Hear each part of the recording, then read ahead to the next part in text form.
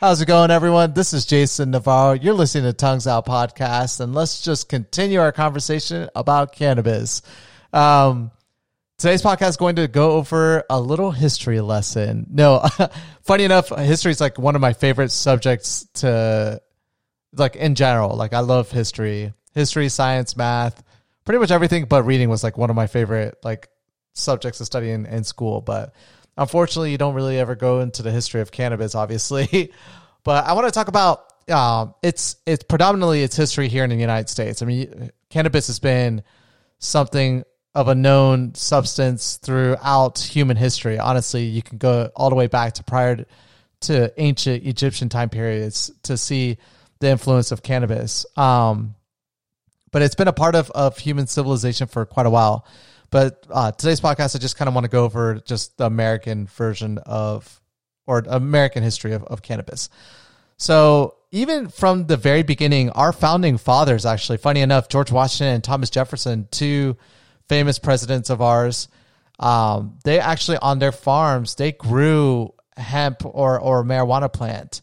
Essentially, they used it for both the THC content of the drug and then also the byproduct of the plant itself and the many different uses you can get from the cannabis plant. And I'm going to go into like more, there's going to be a lot of questions about THC, what is hemp, what is CBD. I'm going to go over that tomorrow. So if you are hearing some terminologies, don't worry. Tomorrow we're going to go into what those things are. Essentially, just think that THC, I'm just going to oversimplify it for now, but THC is essentially the part of the cannabis plant that gives people the psychedelic effects. The part when you hear people say, I'm getting high, generally comes from THC.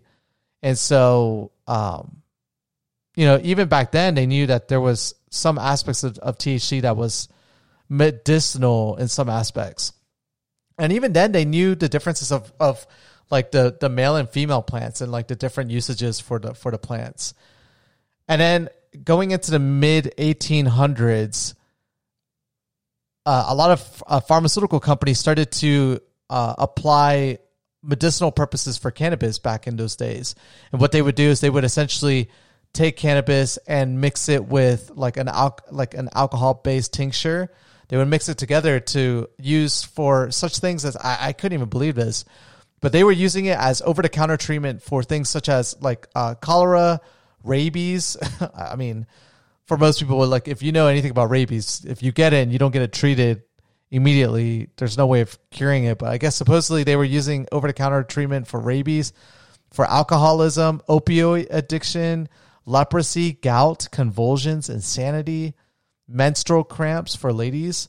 And honestly, if you look at today, 150 or 170 years later, a lot of those things, except for like a few, I don't know about cholera or rabies, but for like opioid addiction, I don't know about leprosy, but gout, insanity, menstrual cramps, like I know for sure, like working in the industry, I would get a lot of people coming in for like different medical conditions and hearing about how cannabis has just revolutionized their health pretty much.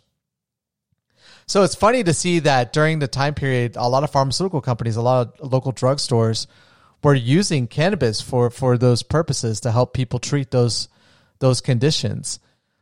Then in supposedly in 1889, The Lancet, which is like one of the oldest like leading peer-reviewed medical journals, a doctor by the name of E.A. Birch actually outlined the uses for cannabis to help treat specifically like opioid withdrawals, symptoms like nausea, vomiting, like the cravings for opioids. And I mean, to this day, we or not to this day, but now we use those things like in any any state that has medicinal usage for cannabis. Medicinal means for like medical purposes. I want to say over like a majority of states, definitely like I think in the number of like 30 states are medicinal now in the US out of the 50. And that's not recreational. That means like those states allow some form of cannabis usage for medicinal purposes or for medical purposes. But everywhere back then they were using it, which is super cool. And then as we started to get into like the early 1900s, this is when you start to see like the negative connotation, like where we're at nowadays with like trying to legalize marijuana and get away from this stigma of it being a bad drug or just being something bad for you in general.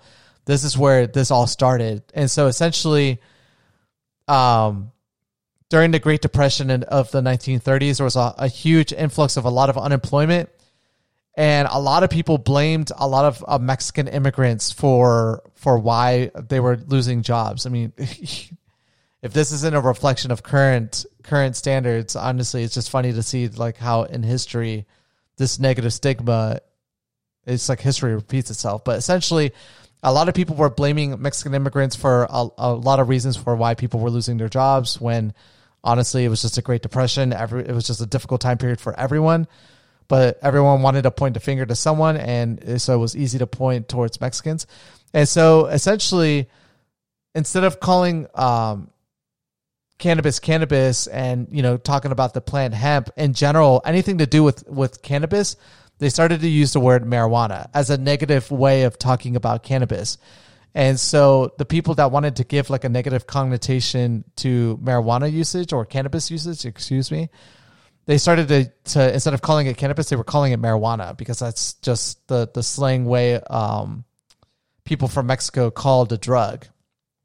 And so from that point forward, a lot of like religious communities, very conservative individuals, and just anyone that was like anti-cannabis started to pro-market the use of the word marijuana.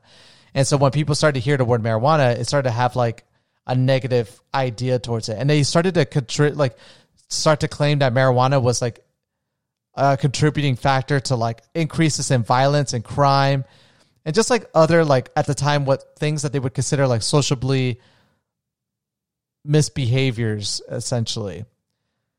And so at that point, by 1931, 29 states outlawed marijuana. It's so wild to think about that.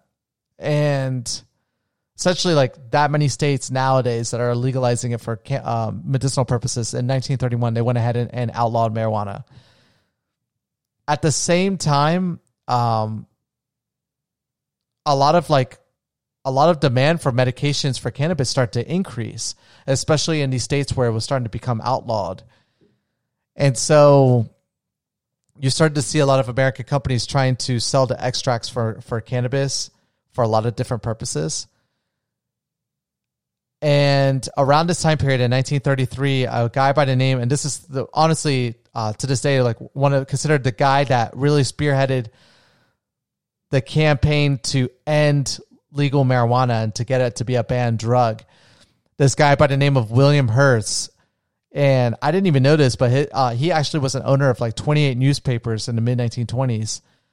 And he would publish like sensationalistic like stories about how cannabis usage or marijuana usage was linked to a lot of like violent acts in society, and how there was like nothing beneficial about cannabis whatsoever. And he would never use the words cannabis or hemp. He would always use the word marijuana.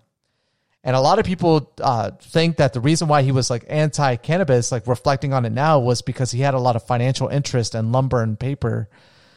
And those industries really wanted to combat the usage of hemp, because hemp could be used for a lot of different usages, from like clothing, a paper replacement. I mean, honestly, trees in general, like you could, like the byproduct of wood you can get out of hemp as well. And we'll go over that tomorrow. Finally, the Bureau of Narcotics in 1936 came out and was urging the federal government to kind of like mandate and control the regulation of marijuana, because they were claiming that it was causing mental issues for people, and it was causing a lot of moral irregularities for people. Like they just couldn't understand the goods and the bads in their life because of usage of marijuana, which is just completely ridiculous. Then at the same time in 1936, a big church group came out with a cult, I guess a cult classic. I need to watch this movie. I need to do like a live watch of this. This is so funny. In 1936, there was a movie called Reefer Madness that came out. Pro-religious, and essentially it was a movie showing just the negative sides of marijuana usage, and just showed like people getting addicted, how it promoted like violence for young people and promiscuity, and developed into insanity for people, which is just all nonsense essentially. But all of this like marketing led to legislation, and a lot of people in Congress actually wanted to hear from the American Medical Association or the AMA. They wanted them to come up and come up with like supporting arguments for why marijuana was bad. And essentially they didn't want to stand behind that because they saw a lot of medicinal purposes and a lot of benefits to medical marijuana. But Congress went ahead and anyways, they passed the Marijuana Tax Act, which is essentially, that was the thing that banned in 1937, that effectively banned the sale and consumption of marijuana. And so that was effectively the time period when marijuana started or cannabis started to lose its influence in society, because now it became a federally illegal drug or substance to consume and use. Pharmaceutical companies eventually started to remove like the recommendations for cannabis and its medicinal purposes and how it could help people. And obviously over the years, because of the fact that it was an illegal substance, started to lose its like beneficial perspective. Then during the 1970s, during not Ronald Reagan, during Nixon's presidency, he was the one that declared like a war on drugs. And that's when like the DEA was established. And then from that point forward, they literally spearheaded the campaign to go ahead and like go after people and companies and individuals that were like using or promoting a cannabis usage. And it was at that same time period that marijuana was placed as a Schedule I drug, which essentially classified it as a drug that had a high potential for abuse, and that there was no current medical like uses for marijuana, which is just so crazy to think about. Like Schedule I drugs for instance, cocaine is a Schedule II drug, which means that it has some possibilities for assistance for people, whereas like marijuana is placed in the same category as like heroin, which is just insane when you think about it. And to this day, marijuana is still considered a Schedule I drug federally. And a lot of like states and a lot of politicians are really trying really hard to get that to be changed, to at least remove it off of the schedule, criteria, and give more lax control over the regulation of marijuana. And then in 1991, the first medical marijuana initiative was passed in San Francisco and California. And that was like where it started to gain an aspect of reestablishment as a medically used drug. And so California in 1996 passed the first medical marijuana laws. And from that point forward, it started to roll out with Alaska, Oregon, and Washington in 1998, Colorado in 2000, 2003. The U.S. Department of Health and Human Services received the first patents for therapeutic usages for cannabis and cannabinoids. And then finally in 2014, Colorado became the first state to legally sell cannabis for both recreational and medicinal usages. And then from that point forward, at the end of this research paper that I'm reading over, 33 states have medicinal purpose or medicinal marijuana laws now. And then 10 states have passed recreational usage. And that's changing now as well. And so it's just crazy to look at the reason for why medical marijuana is, for a long time, it had such a great history, and it was used for a lot of different things, and hemp was used for a lot of different things. And to see that it was all just for like a campaign, like a marketing campaign that really caused it to be where it's at now, it's just wild. It's really crazy to think that even to this day, a lot of industries and a lot of things that would normally be beneficial for people are really put on the back burner or made illegal only because of people's selfish financial reasons. It's just sad when you think about it. Like if you look at the history of things. And I brought it up yesterday in my yesterday's podcast. To this day, I don't understand how alcohol could be legal, but cannabis not. And it's just it's so racist to think about, like how it was all blamed on Mexico. Like our financial instabilities in the 1930s during the Great Depression was due to Mexicans, which is just insane to think about. I mean, they're not the reason for why, you know, this country was going through an economic crisis during that time period. But people will use anything to pretty much promote an agenda. So, you know, some of these things that we go through nowadays, and just the same thing where we fall in line with politicians or extremists and certain political spectrums and things that they want to push, both from the liberals and the conservative side. It's just so unfortunate. If people were to just do their research and actually delve further into facts and not opinions and not listening to people, and actually look at the science behind things. And I know there's just this negative connotation to science as well that I would love to talk about eventually.